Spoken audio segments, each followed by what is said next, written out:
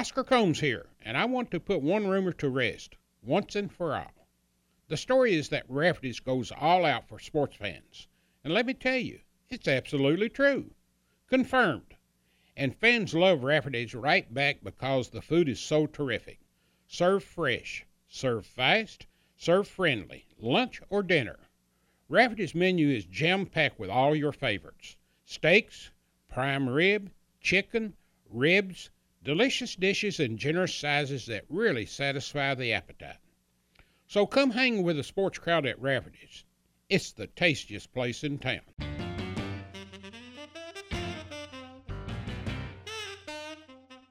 One of the most influential and polarizing individuals in college athletics is not a coach, not an athletics director, not even the president of a university. He was a former baseball player, a former broadcaster, a politician, and a dynamic leader when it comes to college athletics, the University of Kentucky, and even the state of Kentucky. This is the story of Jim Host and how he changed the landscape of sports marketing on the collegiate level. You're in for quite an education. We'll start in the early days with Mr. Host broadcasting high school games with Claude Sullivan and eventually working his way up to be a color analyst broadcasting University of Kentucky football games and becoming a pioneer in collegiate sports marketing. And along the way, you're going to hear some of the names that you are familiar with. Kaywood Ledford, Joe B. Hall, Lute Olson, Rick Pitino, PJ Carlissimo, Hal Mummy, Tubby Smith, and many more. Mr. Host will take us behind the scenes on some of those decisions that were made concerning the coaches at the University of Kentucky. I'm Bo Robinson, inviting you to listen in for the next 80 minutes on conversations with Oscar Combs and Jim Host. You think you know the real story? Think again. Jim, big name in Kentucky throughout your lifetime. You once ran for lieutenant governor, worked under Louis Nunn, ran with Tom Emerton, and Nunn Nickel probably kept you from being in politics the rest of your life. Well, it was a good favor, as it's turned out, because if I had won, I probably would have been in politics the rest of my life, and I wouldn't have ever been able to have built the company we built. And so, although at the time I lost, it devastated me because I never lost anything. I'm glad I did. So, when you left politics, you formed Jim Host and Associates. You got back to maybe a love that you had divorced for a while, that you picked up at UK when you were going to school, and radio broadcasting. When I was in school, I was under Len Press, who ended up founding KET, and he discovered early on that I had a unique ability to be a pretty good broadcaster, and so I started working with Ernie Coyle, who did play-by-play for the university radio station, and learned under him as a freshman. Then he graduated, and then I started doing play-by-play on the university radio station when I was a sophomore. And that was when now? 1956. And Wes Strader, who ended up going to become a great Hall of Fame broadcaster for Western Kentucky, started working with me. And there were a number of people who have gone on to broadcasting careers who worked at the station then. And we did news, we did jazz records, we did a lot of stuff to learn how to operate a board, to learn about television, to learn about radio.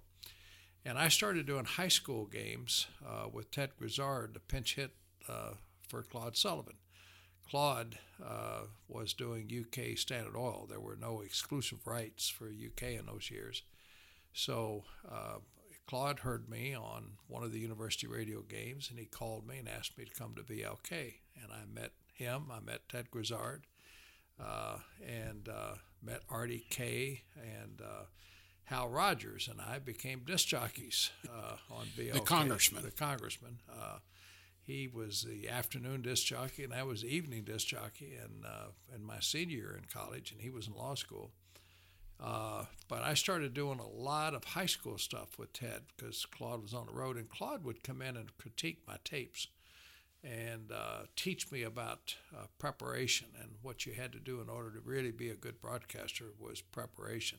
Claude was the greatest preparer I ever saw in my life for any broadcaster. He would work hours on little tiny things, tips of broadcasting, tips of I used to take the media guide and follow with him, and he would go through and look for a crazy statistic that had to do with LSU, if we were playing LSU, or Ole Miss, we were playing Ole Miss.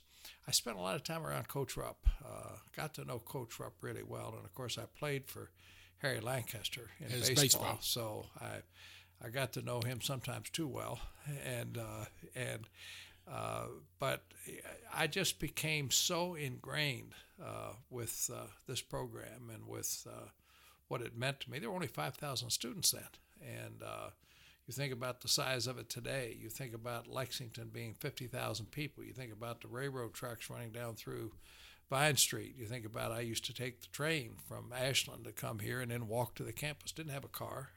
Didn't drive. So in the 50s, you come to the campus, and at that time, up to that time, there was no such thing as a radio network within the school. When you went throughout the South, sometimes there were 2, 3, 4, 5 stations carrying the Kentucky games. We would have 5 broadcasts, and we used to go on the road. And now I'm going past the student station. And when I was when I got out of school, I played a year of pro baseball, and I in the White Sox system, and I blew my arm out one night trying to throw too hard, and came home expecting to go back and play the next year. And while I was home, I worked for FKY in Frankfort, and I was doing the games with John Duvall, who ended up going to Channel 18 as general manager, and Garvis Kincaid heard me, and he owned FKY in absentia. Now, what that means is that you couldn't own more than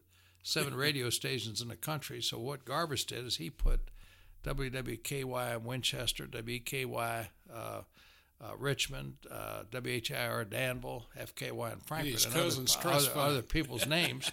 And Kenny Hart had the one in Frankfurt in his name, FKY, and I was doing the games there. So Mr. Kincaid called me, and he said, host be in my office tomorrow morning, 9 o'clock, period, boom. And so I went back to Kenny, and I said, Garvis Kincaid, what did he call you about? I don't know. So he called me in his office, and he said, a guy by the name of Jack Baker, who I had never met and still haven't met, got drunk on the air. He was a color analyst, and the play-by-play announcer for the Kentucky Central Network, which had just started, was Dee Huddleston, and the senator. And he ran WIEL Elizabethtown, and so I became his color man halfway through the football season, 1959. And I'm still doing high school stuff with Claude, but I'm doing Kentucky Central Network because Garvis had just bought Kentucky Central Insurance in Anchorage, and he had determined that the way to really spread the word about Kentucky Central would be to do this network in the state. So now the football season's over, and Dee said, Jim, I don't want to travel doing basketball. He said, you need to do the basketball network. So I started doing Kentucky Central Network, and I did the play-by-play, color, the engineering. I would set everything up myself, carry all this stuff in, and then hook up lines, and then go up on the payphone, and then open the payphone and come back down and go, woof, +1, woof, +2, and to be able to... Now, by the mid-50s, you had several radio stations doing it, but among them, you had 2 names to surface, and that was, of course, Claude Sullivan and Kaywood Ledford. And J.B. Faulkner had been the voice up until 1 year before that, and then Earl Boardman took over the Asheville network. And then you advance into the mid-60s, and you're out doing other things by that time. Mm-hmm. And along comes, by 66, 67, the university's trying to see how to bring everything in the house, but they can't come to picking between Kaywood Ledford. Well, they did too. And Claude Sullivan. They did because Claude was doing Cincinnati Reds games, so he couldn't do football. So they agreed that Kaywood would be the voice of football and Claude would be the voice of basketball.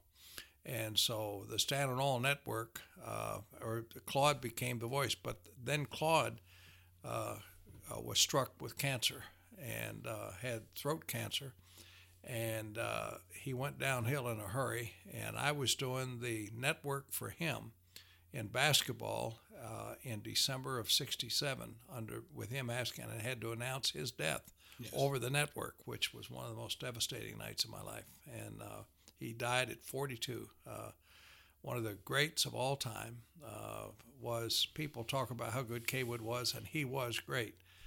But I personally think Claude was every bit as good. And Claude did so much for me in terms of mentoring me and helping me and doing what he did to help me understand sports broadcasting. And when you went into Jim Host and Associates, I think within the first year or two, you went in and got the radio media rights. I'll tell you how it happened. There was a guy by the name of Don Wheeler who was the head of broadcasting for UK. Don Wheeler had worked with me at FKY in Frankfurt, and he had come to the university and became the director of WBKY. So he called me out of the blue and he said, Jim, he said, there is a group that owns the rights for UK that are in New York, and it's the G.H. Johnston Agency, and he said they own rights for other schools in the South, and they put together a Pick-a-Dixie network and so on. But why don't you bid on the rights? And I said, okay. How much you getting now? And they said $44,000. And I said, well, what do I do? And he said, well, we'll send you an RFP, and you bid on the RFP. $51,887. That's right, 51. And somebody asked me, said, well, where did the $51,887 come from? I said, well, I'm figuring that if somebody knows I'm bidding, they're going to be over 50. So I'll go a little bit over 50. And then if I go over 51, then I'll go a little bit over 51. That's the magic to it. Now I get it, all right? Except I got to have a bond. Well, I don't have $51,887 put up. So I go see Jake Graves at the bank, who had been my financing guy, and I told him what I needed. He pulls out his desk drawer, fills out the form for me. He said, I've got faith in you, and I believe you're going to make it. And he was the one that helped me guarantee the first year rights fees. Now, about that same time, they're starting to work on Rupper, and it finally comes around in 76, 77. No, that's not how it happened. Before the radio rights happened, I had $107 in the bank. I lost a campaign for lieutenant governor. I had been in the real estate business, insurance business, and house building business. You had to hit on something pretty soon. I had saved all that money, but spent it all on a campaign. Spent it all. And thinking I was going to win. And I didn't win, and I had no money. And didn't tell my wife how bad it was. Had $107, had 2 kids at home, and a car payment, 2 car payments, and a house payment. And no money and no income. Now, I go into Ray's Barbershop, which is right across from Henry Clay High School. It's still there. And Ray Tuttle said, I bet you need an office. I bet you need some help. And I said, yep. And so he let me rent the space above the barbershop. And it was a big old room, had a light bulb from the ceiling. And so that's where I started. And was that on East Main? On East Main. It's still, no, Walton Avenue. Oh, wow. It's right across from, it's still there. The barbershop just closed. But I asked if I could use a payphone because I didn't want to put a deposit up for a phone, $67. And so I came down, and the mayor and the county judge called, and that was Bob Stevens and Foster Pettit. And they said, we'd like to buy you lunch. Well, I thought that was great. And so they bought me, and they said, we want you to be the first executive director of the Lexington Tourist and Convention Commission. And I said, how much does it pay? And they said, $18,000 a year. I said, do I get a car? Yep. Do I get a secretary? Yep. Said, all expenses paid. You can hire my company.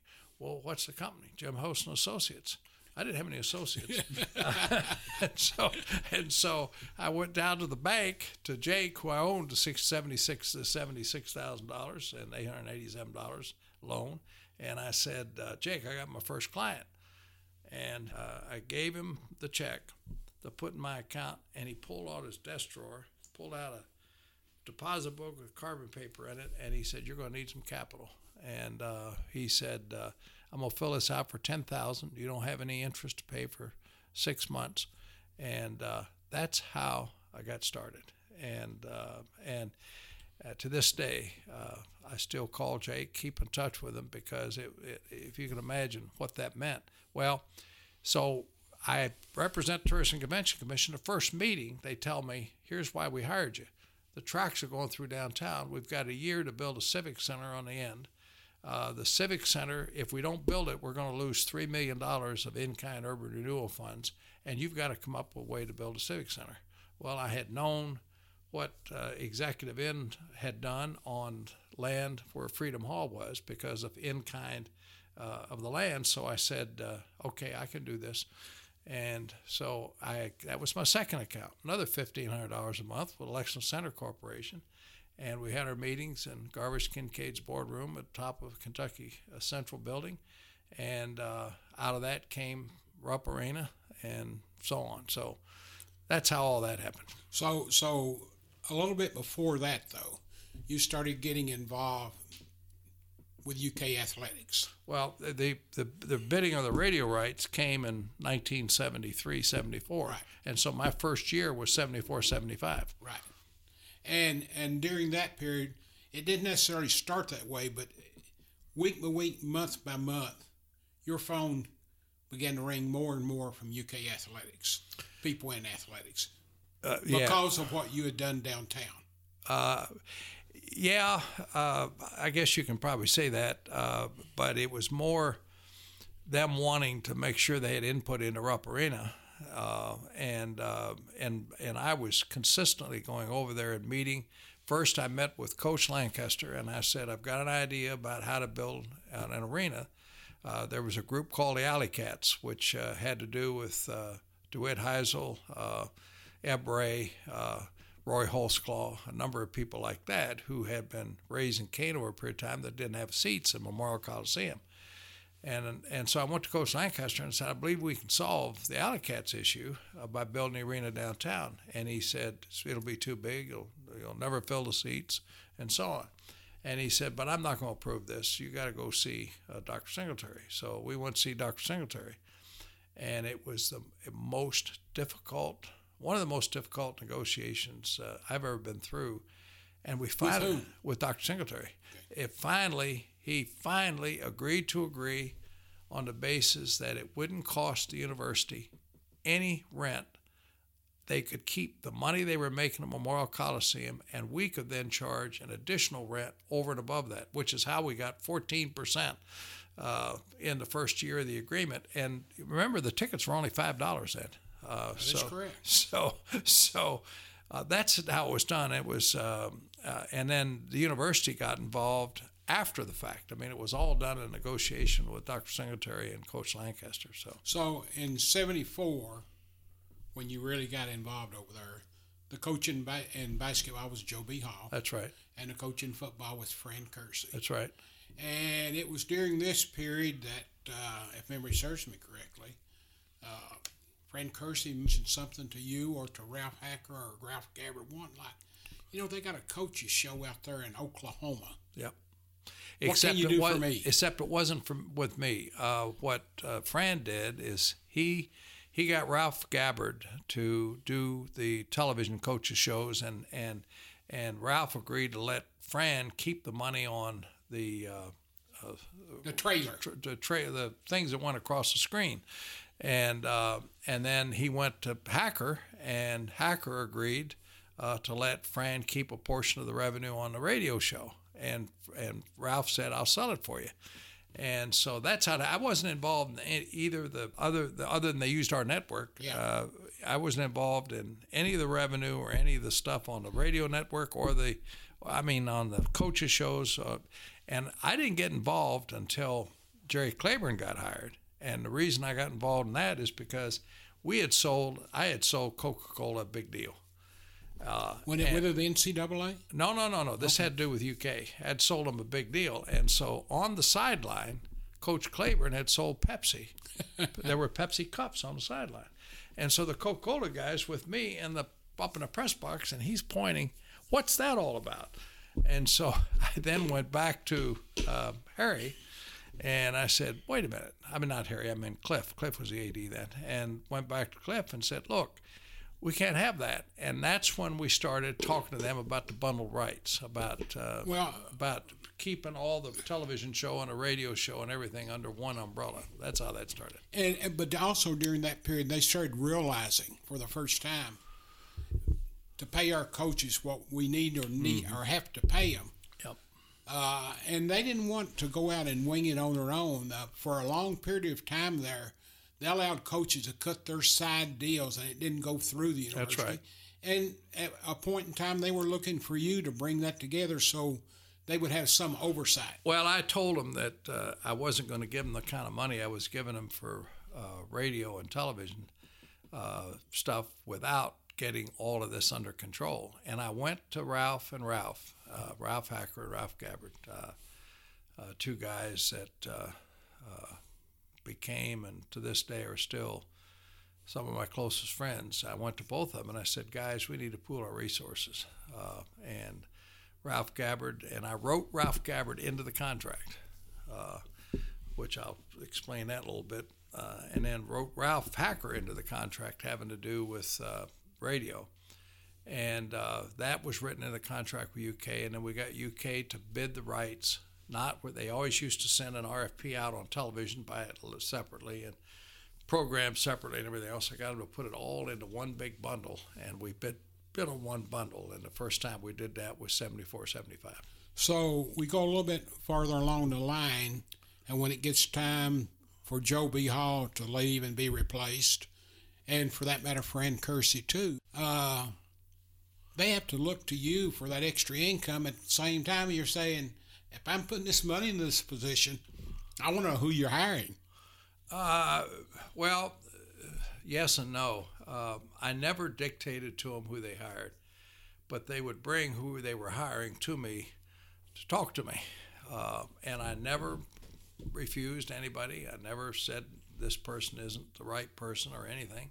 I never will forget CM bringing Hal Mumme to our house, and Pat and I met Hal and June Mumme in the basement, and there wasn't anything that Hal wouldn't agree to. He was so happy to be here.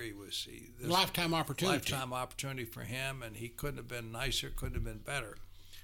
Well, that lasted about a year or 2 years until I told him one part of the deal was he had to speak every year, as every coach had done since the beginning of time, to Rotary Club. Every football coach, every basketball coach, and having been a Rotarian, and I was the one that always go pick up the coaches. I did it with Coach Rupp and would take them to the Rotary Club and introduce them. And so I told Hal, and then one day Hal decided he was going to take me on, I guess. And he just had Janetta Owens call me and say, Hal's not going to make it today. And I said, what do you mean he's not going to make it today? Well, he's busy. And I said, okay. So I went out to the Rotary Club, and I stood in front of him, and I said, Coach Mumme's decided that the Rotary Club's not important to him, so he's not here today. I'll be glad to give what I think he might say.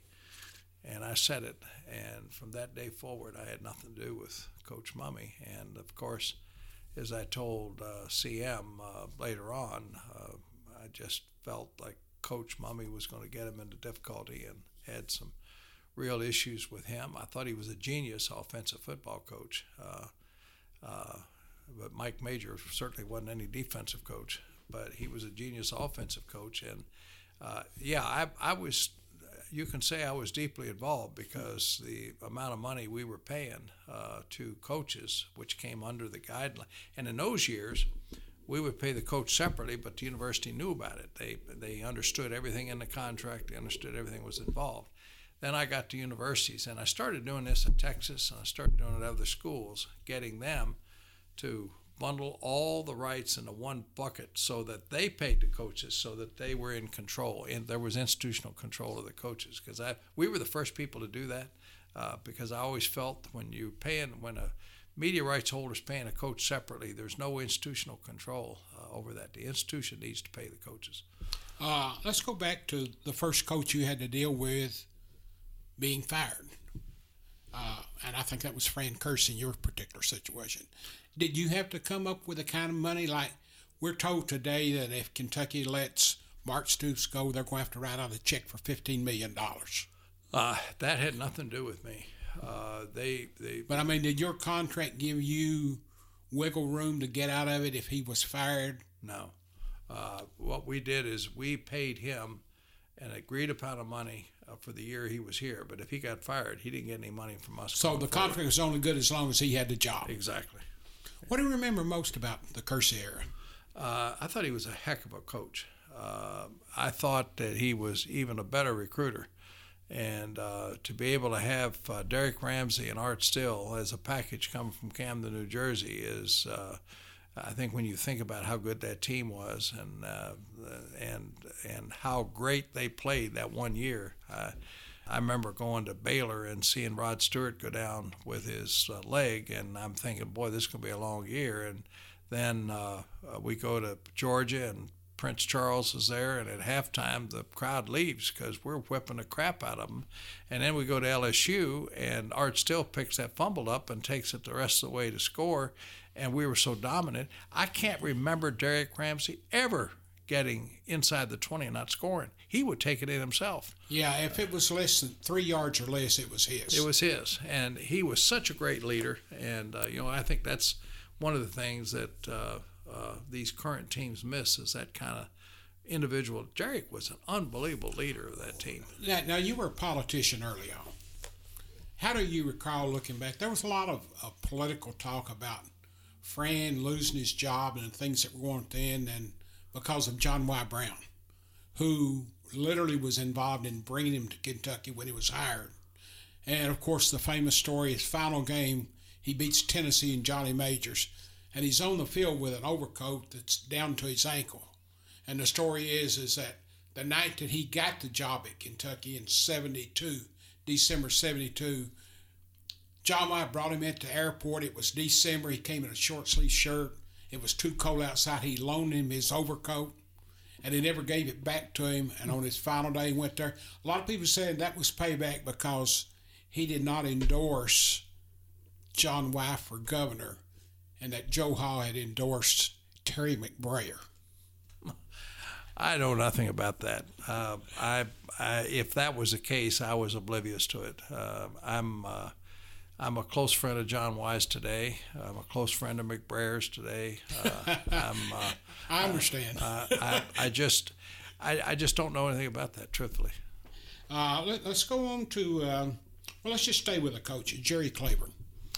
Jerry was the most straight arrow of any football coach that I've ever seen coach here or maybe coach any place. He was, the kids loved him. He worked them hard. I never heard him ever utter a curse word. He came to me to help him form the Federation of Christian Athletes, which we did. I love Jerry Claiborne. Love Fay. They were such great people. If you really think about the fact that we were always competitive. We were in every game, and the one thing the other team always said is Kentucky hit you harder than anybody else. We never got across to really become great, but we certainly were competitive. Bill Curry. Bill's the greatest speaker that I ever heard as a coach, and I got to be real close to him. And were you the one that introduced him to the fandom? And at that day, they presented with him with something his first day here. Yeah, the Bobby Dodd Award. Yeah, I think that's right. Bill had been at Alabama, and we were doing Alabama stuff, and Hootie Ingram said to me that he knew that Kentucky needed a football coach, and he said, do you think CM might be interested in hiring Bill Curry? And I said, why do you want to get rid of Bill Curry? He's only lost one game all year or two games all year, and he's going to be at I think he was in the Sugar Bowl, or he's in one of the big bowls, and he was in the top 10 in ratings all year, and he said he'll just never be accepted at Alabama. Because he was a Tech guy. Georgia Tech. Yeah, and Georgia Tech and Bobby Dodd and Coach Bryant had always been bitter enemies, and so he just was never accepted there. And so I said something to CM about the fact that you could get Bill Curry if you want him, and he said, I don't believe that. And I said, well, why don't you call Hootie? You and Hootie are good friends, and call Hootie. And he did, and that's how Bill Curry got here. Is that Hootie said to me, he said, I think that Bill would leave to take the Kentucky job. And he did. Now, didn't. I always thought when he came here that would be the final piece if Kentucky could turn it around. And I think he really believed that he could turn it. Was there just a little bit too much optimism in his ability to recruit, or just not knowing that recruiting at Kentucky is different than recruiting at Alabama or Georgia Tech? Well, all I know is that he wanted Georgia Tech and he wanted Alabama. And so I couldn't see if he could recruit. And certainly he had a great name. He was a terrific motivational speaker. He was a great leader. He had a good staff. I have no idea to this day why he couldn't win here, but he didn't. And it was. I remember CM saying to me it was one of the toughest things he ever did to let him go, because Bill was such a good person, and his wife was such a good person. She was a professor here, a PhD. Carolyn Curry has written a number of books. And they all got, Pat and my wife and Carolyn Curry and Evelyn Newton took trips together. So we were very close to the Curry family. Saw their kids grow up. Still are close to them. But he just didn't win. And it became obvious the last couple of years that he wasn't going to get it done. And CM had to make a change, and he did. And I think that's probably one of the toughest things CM ever did. And that last year was the first year of Tim Couch. Yeah. And had the misfortune of having Elliot Uselet.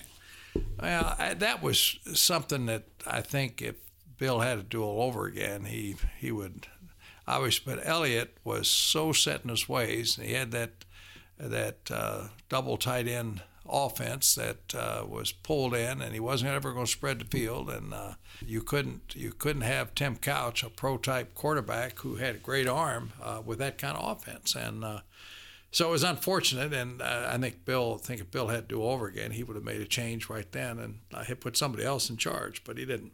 And as you said, that was a very tough decision for CM. But then comes perhaps the most controversial decision in the CM Newton legacy at Kentucky by going down and hiring a coach at the level you did in Hal Mumme. Yeah, but it turned out to be the right decision, because Hal was played Patino ball on the 3-point offense on grass, and I think all of us loved the offense and loved it. It was exciting to watch, and that's when we got introduced to the kind of quick snap, a lot of play offense that has become spread them out now. And of course, Mike Leach was the first offensive coordinator that he had, and think about what Mike Leach has done with that offense all over the country, and a number of others have initiated what everybody calls the Mumme offense. Hal was an offensive genius. I don't think there's any doubt about it. Going back into your memory bank, was Kentucky ever close to hiring Mike Godfrey that year? I know some of us were really for hiring him. Because I know Rick Pitino was. Yeah, well, I was too. I really liked Mike. He had done a heck of a job at Murray, and he was well liked. His uncle was Joe, was the AD at Southern Alabama, and I'd gotten to know him well. And Mike was a really good football coach, and I think we all felt done well at Cincinnati, Kansas. We all felt that he could really get it done here, but CM had another idea, and it was Hal Mumme, and I don't think any of us knew anything about Mumme when he hired him. And then after Mumme, you had Guy Morris that came in right into. Well, Guy was the offensive. Guy had been hired by Hal and was with him at Valdosta State, right, and came here with Guy to be the offensive line coach. And Guy had been a all-pro player. He spent 11 years with the Eagles and 4 years with New England Patriots, and had been an All-Pro offensive lineman. And one of the best guys, one of the best people. The kids loved him. They all felt that if they learned from him, they would learn how to play pro ball, and he did a great job with the line. And so all the kids, when Hal got fired because of Claude Bassett, all the kids went to Larry Ivy and were begging him to take Guy, and Larry made the decision on Guy, and I'll never forget as long as I live them pouring the Gatorade on Guy, and Jim Bunning sitting next to me in our box at the end up there. And LSU game, and they're pouring Gatorade on him, and Bunning saying to me, "It's not over yet," and LSU's got the ball right in front of us on the 10-yard line. No way they can score with 14 seconds left to go in the game, and that guy goes back and throws the ball, Hail Mary, and the ball tips, and the guy catches it and goes in and scores for LSU. And I think if Kentucky had won that game, Guy Morse would have stayed here as the football coach for a number of years. Well, now he was here another year after that. He was, and he won. I mean, we had a winning record that next year. He had a losing record. 7-5. That was a year of the LSU game. Yeah. So he gets bumped up from 400,000 to 800,000, and he's got the full title. Yeah. And then he had the good run, the 7-5, and he decided Baylor came after him, offered him 1.2. Well, I think if truth were known, I know Guy really wanted to stay here. I know he really wanted to stay, and at that point, Mitch had been hired. Mitch called me. Larry Ivy got fired by Lee Todd one afternoon, and it went on the wires, and within 15 minutes, Mitch called me. And I had worked with Mitch at Tennessee, and his brother Eric was head of publishing for us for 13 years. And so I knew Mitch well and liked Mitch. We had had a good relationship at Tennessee. He was in charge of marketing. He had gone on to be AD at Oregon State. So he calls me out of the blue, and he said, "Jim," he said, "I really would like that job." Well, I knew Wayne Martin wanted it. I knew there were several others that wanted it. But I said, "Mitch, you're an SEC guy, and you've got experience. You've done a great job at Oregon State. You know, I'll send your name to Dr. Todd." And he said, "I really would appreciate it." So I sent his name to Dr. Todd. I never heard from Dr. Todd one iota whether he ever interviewed him, or I never heard from Mitch whether he got interviewed until the day before the announcement. Dr. Todd called me and he said, "Jim, I've hired your guy." I said, "Who's that?" And he said, "Mitch Barnhart." I said, "Well, that's great. I'm glad to hear that." That's the last time I had any kind of relationship with Mitch or with Dr. Todd as it relates to him being hired as the AD. I think Guy's wife had said if they had matched Baylor at 1.2 from 800,000, that Guy would have stayed at Kentucky. I think he would have stayed. I don't think it was even that. I think it had to do with was he really wanted, and could he have the relationship with Mitch that he wanted to have with an AD. And they had given him a 4-year contract at Baylor and had a lot more money. But I think he would have. So more money wouldn't have made a difference. I think he would have stayed at 800 if indeed the president of the university and the athletic director sat down with him and said, "We really want you to stay, and we're willing to give you a commitment from the university." In essence, then he felt unloved. I think that was it. I mean, I can't speak for him today, but that's my opinion. Let's flip over to the other side and go with the basketball coaches. Your first coach when you were really, it was Joe B. And he left in 85. What do you remember most about that era? Well, what I remember is that Kaywood calling me the night that it was going to happen, telling me that Joe was going to resign or retire. And he made it a point that night to say he wasn't retiring, he was resigning. That's right. And so I was shocked by that because I didn't think Joe was ready to quit. To this day, I don't think he was ready to quit. I think there was something else that happened that caused him to resign. I don't know what that is. Don't know what it was. I have my ideas, but I have no confirmation of it. But the guy who came with a whisper of getting a job was Lute Olson. Lute Olson had the job committed to him. I ran into him knew him well. I ran into him at the Marriott. Now, this is while the Final Four was going on. That Final Four was going on. We were doing our Final Four show from the lobby of the Marriott. We did a selection of the Final Four on the Friday night before the Saturday event started, and we were doing from the lobby of the Marriott. And I saw Lute walking through the hotel, and we were in a break, and I went over to him, and I said, it just took a guess. I said, how's your negotiations going? And he started laughing. He said, how do you know about that? And I said, well, I just have a feeling. And I said, you would be such a great choice, and this could be a dream job for you. And he said, well, I'm really giving it a great deal of consideration. What was a tip-off was Sid Dempsey was the AD at Arizona then, and Sid Dempsey was part of the Division I men's basketball committee, which I worked very close with because we were doing all the NCAA stuff then. So Sid called me, and he said, are you involved at all in all of this stuff that's going on with money for him? And I said, no, I am not. Nobody's asked me anything about it.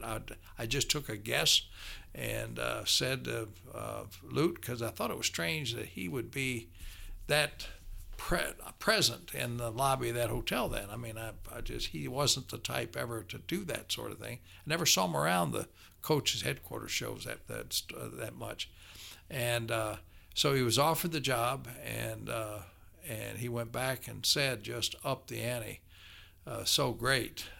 Plus, Lute's wife, Bobby, was sick, and he didn't want to take the chance of moving her, and they were a great couple, and so Cliff had to hire quickly, and he hired Eddie Sutton. Well, now, actually, for a very brief time, I happened to be there.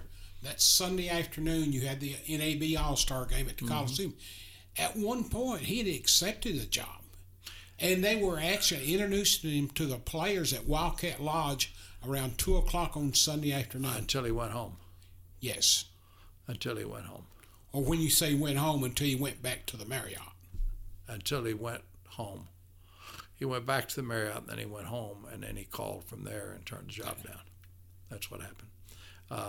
You're right. He had accepted it, and he told me he thought he was going to accept it, but and I thought it was over. But supposedly he was having an issue with some reporters out in Arizona at the time, and he felt like that they weren't giving him a fair shake.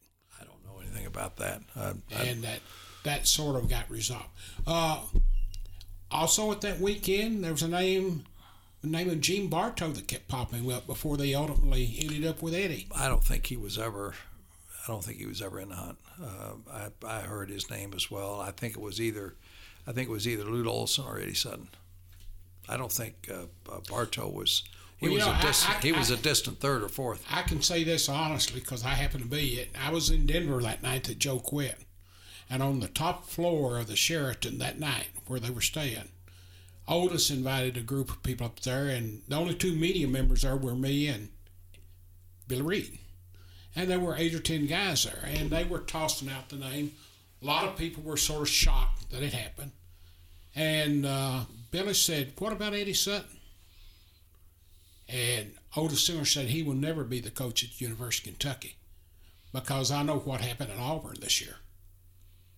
And that was the time when Sonny Smith had quit in January because he was having a lot of heat. Then he went on a phenomenal run and got to the Sweet 16 and pulled it out. But during the meantime, Eddie called the chancellor at Auburn, who had been the vice chancellor in Arkansas, saying he wanted to be included for that job. I didn't know that. And he told him, says, listen, Eddie, you don't want to come here. You're going from one football school to another. So anyway, he said, I want to. Would you send me a letter that we can get things looked at? And he sent Eddie a letter, and Eddie took the letter in to Frank Broyles and said, if things don't straighten up, I'm going to leave. And Frank calls the guy at Auburn and says, "What are you doing? You didn't give me the courtesy call."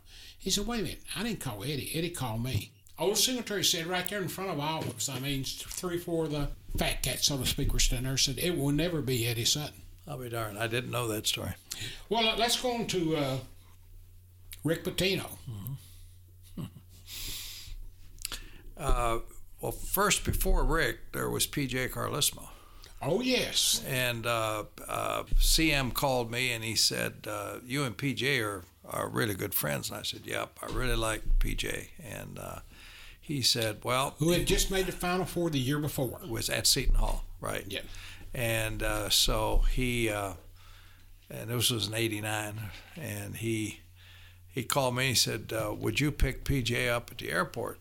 And he said, "We don't want anybody to know he's here." So I brought PJ to my office, which is where most of these things went on, and CM was there, and we sat and talked to PJ for the better part of a couple hours. Then we went to lunch at Campbell House, and John Y. was there, and CM had asked John Y. to join us for lunch, and John Y. was putting the big sale on PJ, and then CM asked me to take PJ back to the airport and kind of report back to him what I thought. Well, I was driving him to the airport, and PJ said, "How late do the restaurants stay open here?" And I said, "PJ, this isn't New York. You can't get dinner at 2 o'clock in the morning," which is what he was used to doing. And he said, "Oh."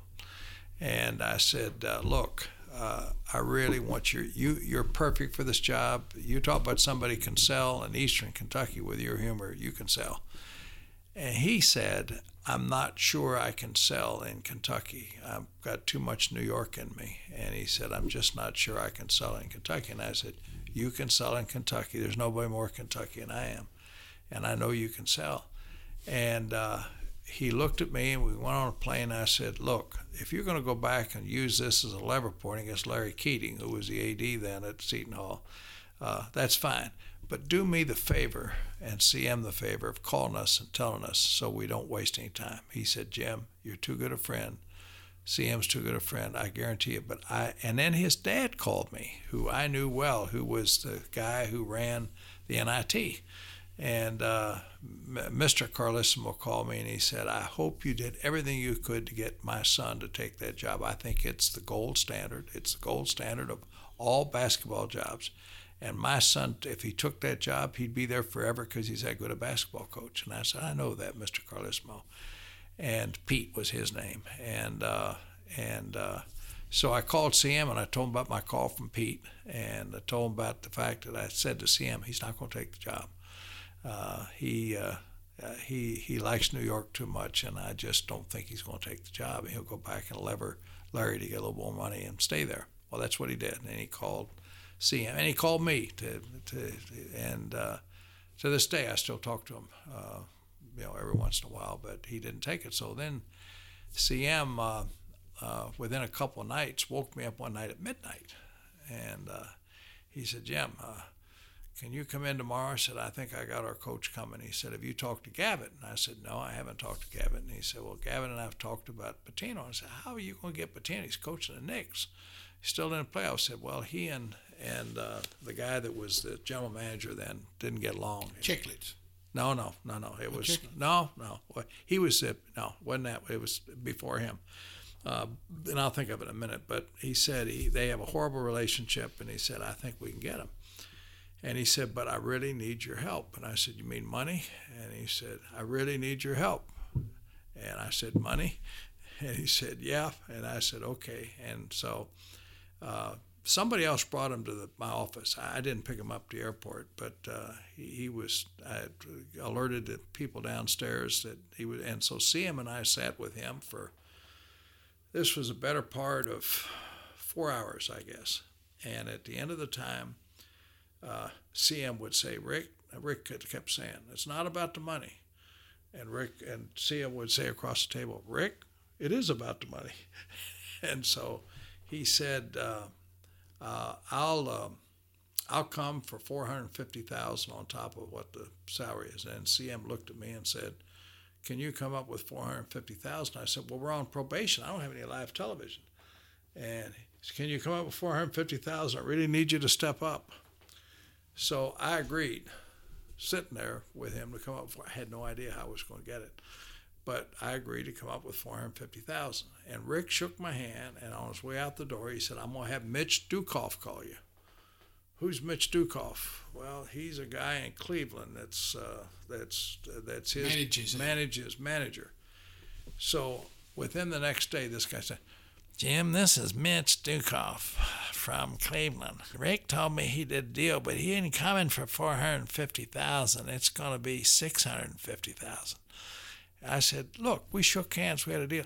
Jim, it doesn't make any difference. He's not coming for 450,000. It's 650,000. So CM called me, and again, he calls me, and it was one night about 11. Anybody that knows me, after 9 o'clock, my lights are out. And so he woke me up, and he said, Jim, you've got to do this. I mean, this guy can turn this program around. I'll do anything you want me to do to help you, and so on and so forth. I said, God, CM, we've never paid a coach more than $100,000 a year, ever, any place in the country. And he said, Jim, I gotta have him. He can turn this program around. So I agreed on 650,000. Had no idea how I was going to do it, but I did it. And Al Bianchi's the name we were looking for. Al Bianchi, that's right. That's the name.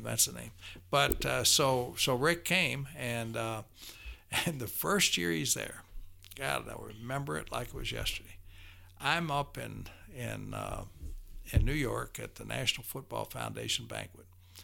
And somebody at Channel 27 has said something that's really teed off Rick. I don't, to this day, I don't know what it was, but Jerry Tipton calls me and he said, do you know what Rick just did? No, I don't know what he just did. He said he owned the radio, he owned the television show, and he would just move the show. He didn't like what the people were at Channel 27, and he would move the show.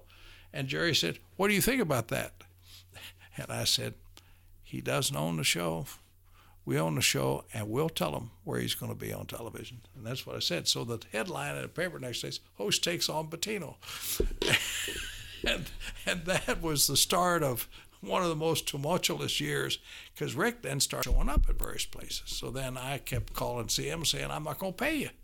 And so CM is going like this. So finally I figured out something. I figured out that if I gave Rick 15% of the profits, I might get him to show up. So I go to Rick and I said, Rick, I'll give you 15% of the net if you'll show up at various.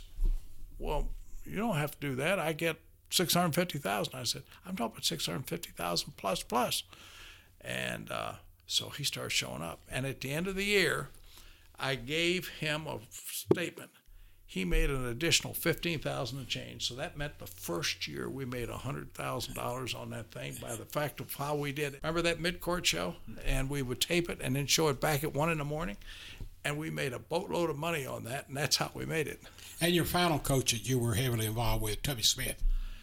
Best single human being I've ever been around in coaching, without question. As good a person as I've ever met. He was too good, and because he couldn't get rid of assistant coaches. And I would tell him, but he was so good, and I think he's one of the best bench coaches I've ever seen. I saw him do something in '98 when we were playing Krzyzewski at Tampa, and I'm sitting down with the NCAA crew, and he's right here. And we're 18 points down, and this is something that Rick would have never done, I don't think. And he said to Wayne Turner, he said, we're going to spread the floor out, and you take Wojo one-on-one and kick it out to Evans and kick it out to Padgett, and we'll bury threes on them, and we're going to win. And he did, and we won, and went to the Final Four and won the Final Four. And that they talk about Tubby winning with Rick's players, yeah, but Rick would not have won with those players. And what do you think about him in Memphis? Shocked. I think it's probably a good place for him, but I don't know. I think he did a great job at Texas Tech. I mean, if you think about that program was in so bad toilet, and he did a great job. He's a heck of a coach. He is a really good coach.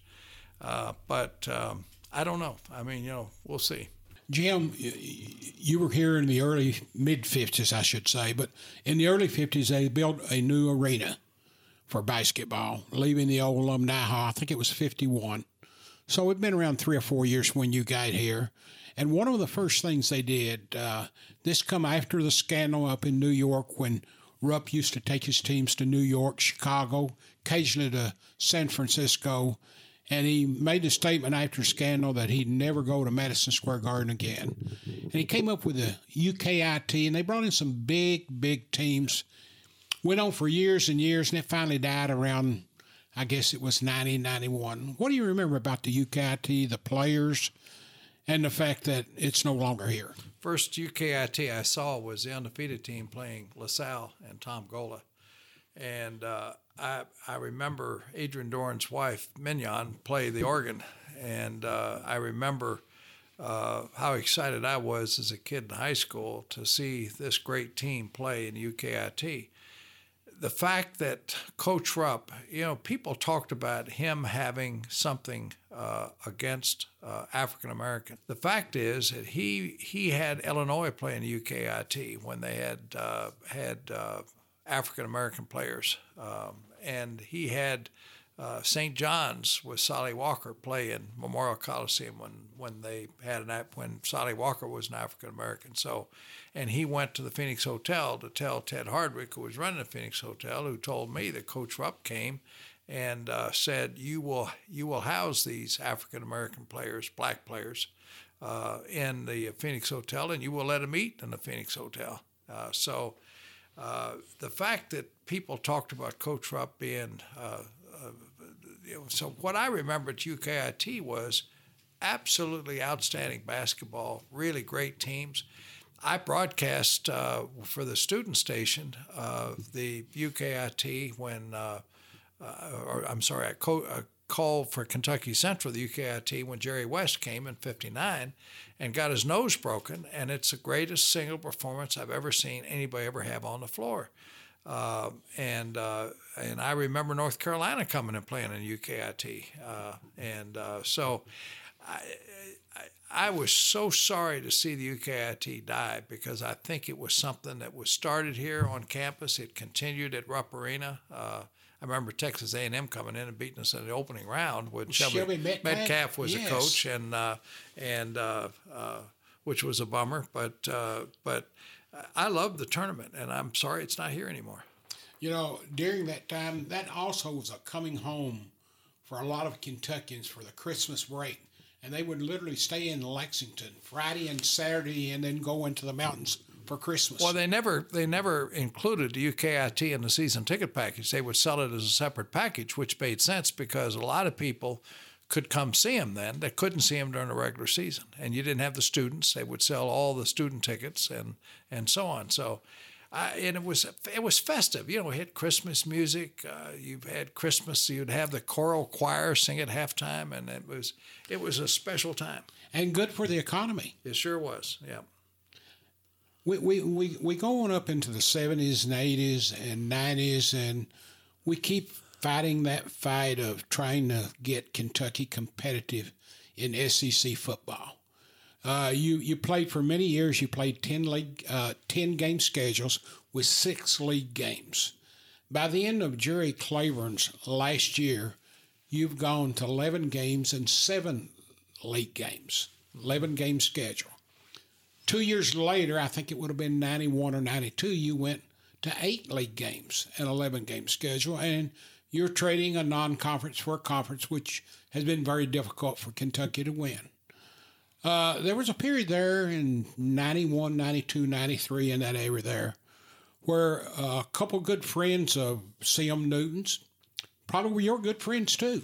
Tom Butters at Duke University, and John Swofford at North Carolina, 2 of the bluest blue buds in the country with basketball, came up with the idea to invite Kentucky to the ACC. Well, that isn't how it happened. How it happened was that I invited Tom Butters to play in the Pro-Am of the Bank One golf tournament. And Tom had been the chairman of the Division I men's basketball committee, and he and I established a very special bond. We were really, really close friends, and CM was on the committee in those years. So Tom had come up the previous year and played with me, and he was coming back to play again. And I had Duke trustees at our house, the guy that owned the farm that Ken Ramsey owns now, which was a standardbred farm at that time, and I'm losing his name here in a minute, and I'll think of it in a minute. But he was on the board of trustees of Duke, and he came to the house together with a number of other people with Tom. So the next year, and Lynn Butters became a real close friend of Pat's, and so Tom called me out of the blue, and he said, "Jim, can you get a meeting set up with CM Newton privately?" And he said, "I don't want anybody else to know about the meeting other than you, and I want you to sit in the meeting. I want you to know what I have to say." And so I called CM and I said, "Tom really wants to meet with you." He said, "Fine, I love Tom." So we went back in one of the corporate partner tents in the back in the quarter by ourselves, and Tom said, "I am empowered by the ACC to bring you an invitation for Kentucky to join the ACC. There are 8 teams," and he said, "This is the first time that Duke has agreed to an expansion of the conference, and we've gotten every other school to agree with the expansion of the conference." And I said, "Including North Carolina?" And he said, "Yes." "Including everybody else?" He said, "Yes." I said, "So there would be 9 teams now?" And he said, "Yes."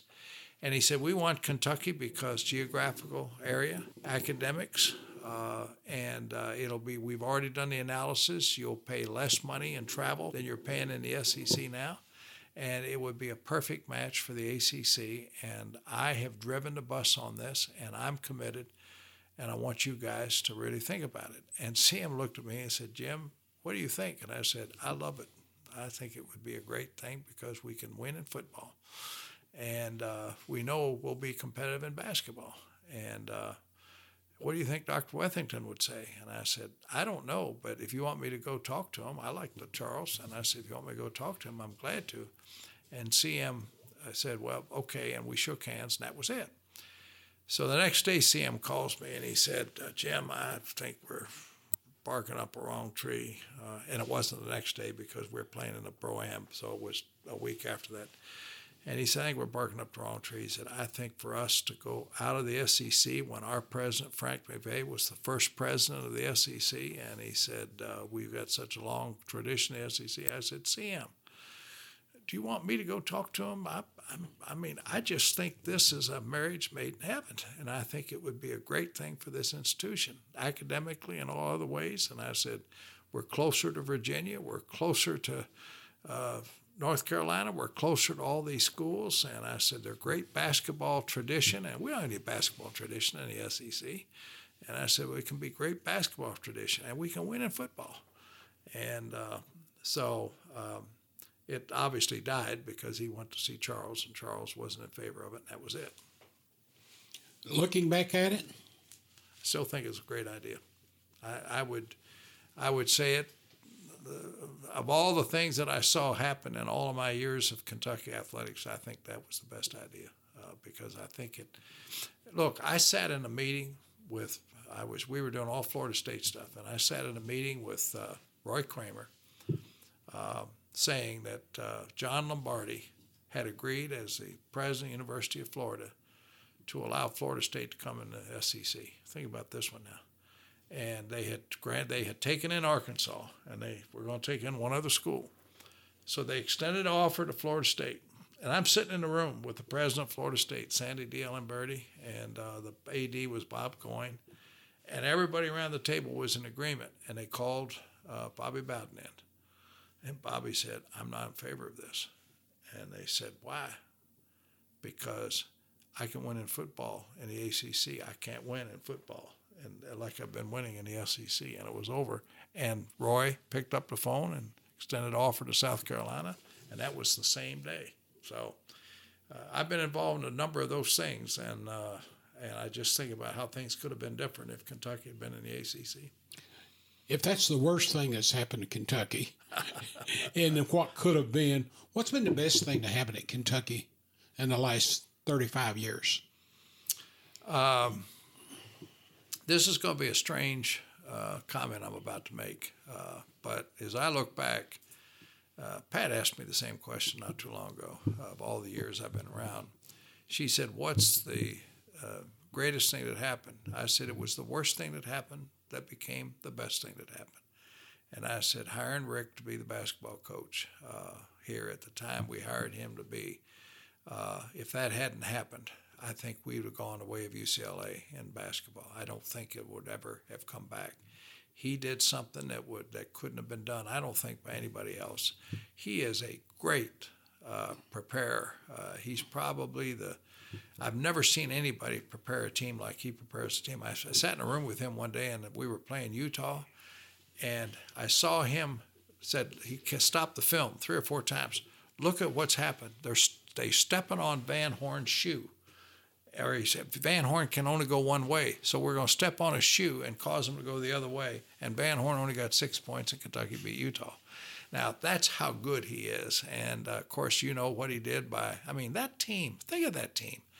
The Unforgettables, think about Feldhouse and Richie and that group that just came down and rained threes, and it was so exciting. And then probably the single greatest night I've ever seen in Kentucky basketball was when Shaq and Stanley Roberts and undefeated in a conference came in and played Kentucky, and we went up by him by 15 points in the first half, and killed them with threes. And that place, to this day, I don't think that place has ever come unhinged like it did in that game. That was such a great game. So greatest turning point I've ever seen, because it could have gone the other way. Looking toward the future, obviously the basketball program is in good hands right now, but what do you see first, the future of Kentucky basketball, and then secondly, the future of Kentucky football? Well, Calipari is obviously the greatest hire of all time here to do what he's done with the program. This is a great story nobody's heard before. Evelyn Newton's funeral. And I'm sitting in the first row, and somebody touches me on the shoulder. And it's Cal. When he got fired by the New York Nets, and he got fired, he called me, and he said, Jim, and we have known each other since he was an assistant at Kansas, and that's how far back we go. And we would always see each other at the Final Four, and he's always been nice to me. And so he calls me out of the blue, and he said, I want a job in radio. I said, no, Cal, you're too good a coach. You need to be back in college coaching. And so now he taps me on the shoulder, and he said, remember that conversation we had? Yep. He said, if anything ever happens at Kentucky, I'm here. I'm here. After he got fired, and I think he was when he with Larry Brown for a little while in Philadelphia. Yeah, he went he became an assistant. And he spent some time, I think, with Martin Newton, living with him. He was with Larry at Kansas. Yes, first as a grad assistant. Yeah, and he was very close to CM and the family. Yeah, and like you said, he was at Evelyn's funeral here. Yeah, I bumped into him and to Rick both. They were standing talking to each other. I turned and looked, and I said, I don't think I just seen what I saw. Yeah. He's Cal's the single best marketer I've ever seen in the history of college basketball. There is no one that is as bright and talented he is in just marketing. Do you subscribe to the theory that when the job came open, when Tubby left and they hired Billy Clyde, that Cal was too hot for Kentucky to touch, and then the seat was too hot for them not to take him the second time around? All I know is that Dave Gavitt called me. I was in the lobby of the Hyatt Hotel in Atlanta, and he called me out of the blue, and he said, would I talk to Rick Barnes? And he said, Rick really wants the Kentucky job. And so I said, where is he? And he said, well, he's in the lobby of the Hyatt. And I said, so am I. And we bumped into each other that day. Remember that day? With his star getting the Player of the Year award. Yep, and I went over, we went over and sat on one of those bar stools over in the corner. And I said, well, if you want the job, why don't you go after it? And he said, Jim, I can't get to the AD. He said, they've got Parker in the middle. And he said, and I just don't want to deal with an agent. And I said, well, I understand that. I'll try to get the word to Mitch as well as I can, which I did. but for some reason they never connected. I think Rick Barnes would have been a great selection here. I'm a great advocate of Rick Barnes as a human being, and he would have been a great advocate. When Gillespie, let me finish about Gillespie though. You need to know this story. Gillespie gets hired, and I have no idea he's getting hired. Nobody else did. I get a call from Bill Byrne, who was the AD at Texas A&M.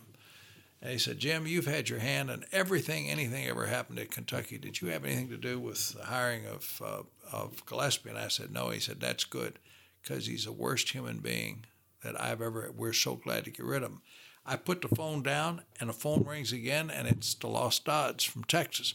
Jim, you've had your hand in everything, anything's ever happened at Kentucky and a lot of other places. Did you have anything to do with hiring Gillespie? And I said, no. He said, we're so glad to get him out of the Big 12. I can't tell you. Good luck with him. And he put the phone down. I knew we were in trouble.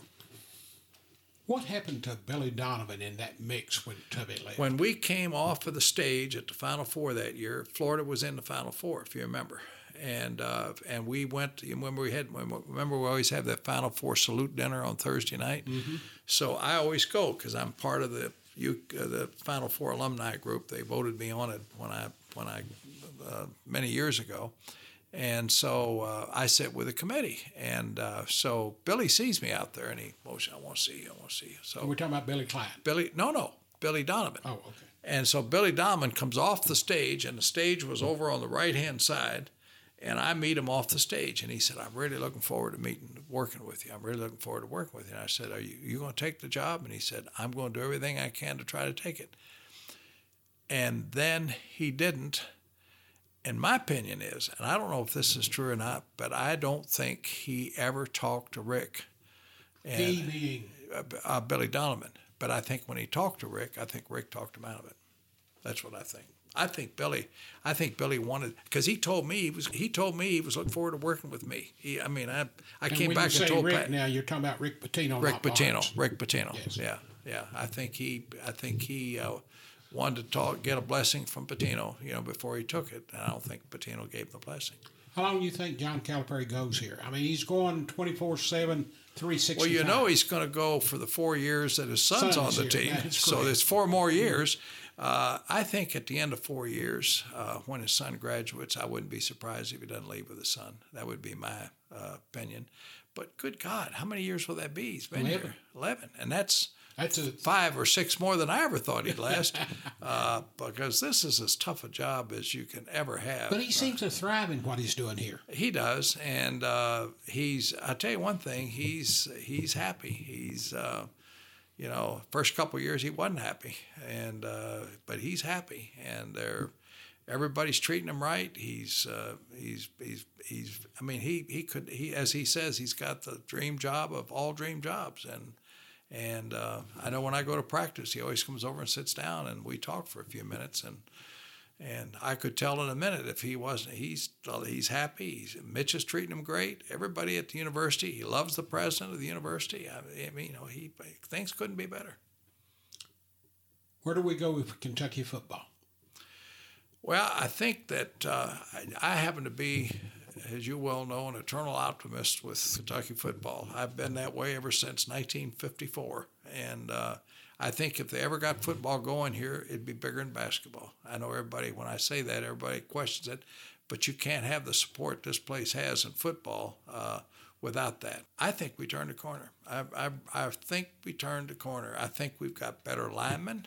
Derek Ramsey, and I spoke at an event for him in Frankfurt, and he even admitted, he said we got better linemen, we got better players, and we need more of them. But he said, and we got an advantage because the East is down this year. So we got an advantage. We've won 7 games because you beat Austin Peay. And my God, who ever thought that after the first game? So I hope it works out. I like Mark Stoops. I love Bob, his brother. I've known Bob forever. I had Mike, his other brother, at Arizona, and got to know Mike there. I love the Stoops family. I think they got a connection to really good recruits in Ohio because of the background of Youngstown. And I think that if we can get to a bowl this year, I think you're going to see the mother lode turned on with additional recruits that will come here. Because listen, this football facility, Oscar, is the best that's ever been built. Have you been through that new train? Absolutely. That's the best. I've been at every one of them all over the country. There is nothing even close to this. Not in NFL places.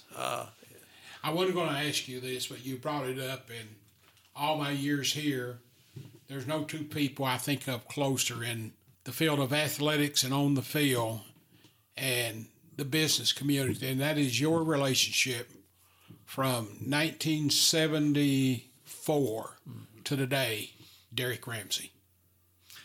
He's like a son to me, as you know. He is as good a person.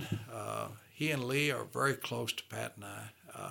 He checks on me every week, and then I had a little health issue a few weeks ago, and he called every day. He's just special, and as I said, he's like a son to me, and love him like a son. And I just, and as you know, I've carried him with me places. Where does Jim Host go from here? I know you're not done. You will never stop. You have a punch it for being on time. If you say 9 o'clock, you mean 8:59. 8:45. 15 minutes ahead of time. 15 minutes ahead of time. And 15 minutes ahead of time is on time, and on time is late. So I've never been late to an appointment in my life. Any place, anytime. If I say I'm going to be there, I'm there. Oscar, I love every minute of every day, and I don't intend to. I'm deeply involved with the SOAR project. Eastern Kentucky means a lot to me, as it does to you. And I think we got a chance now to help turn it around with the broadband development that we finally got the governor to understand, and Hal Rogers and I have understood it from day one. So I'm deeply involved in that. I'm involved in a project you don't even know about with the Urban League in Louisville on $1 a year to help the pipeline take convicted felons that are nonviolent and create a workforce for them, as we did with the arena in Louisville, and we put 159 of them to work that were unemployables.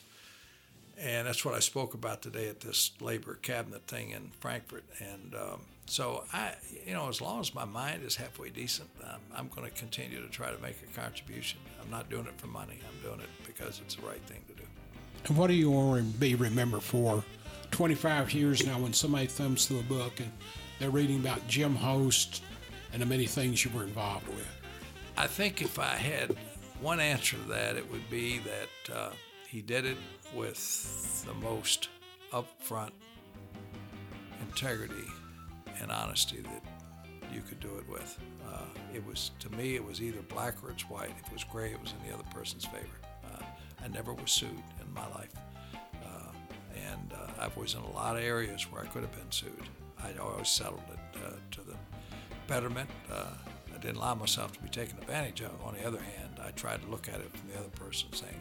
So I think I would like to be remembered as being difficult at times, tough at times, but fair and honest, and gave everything I had to everything that I always did.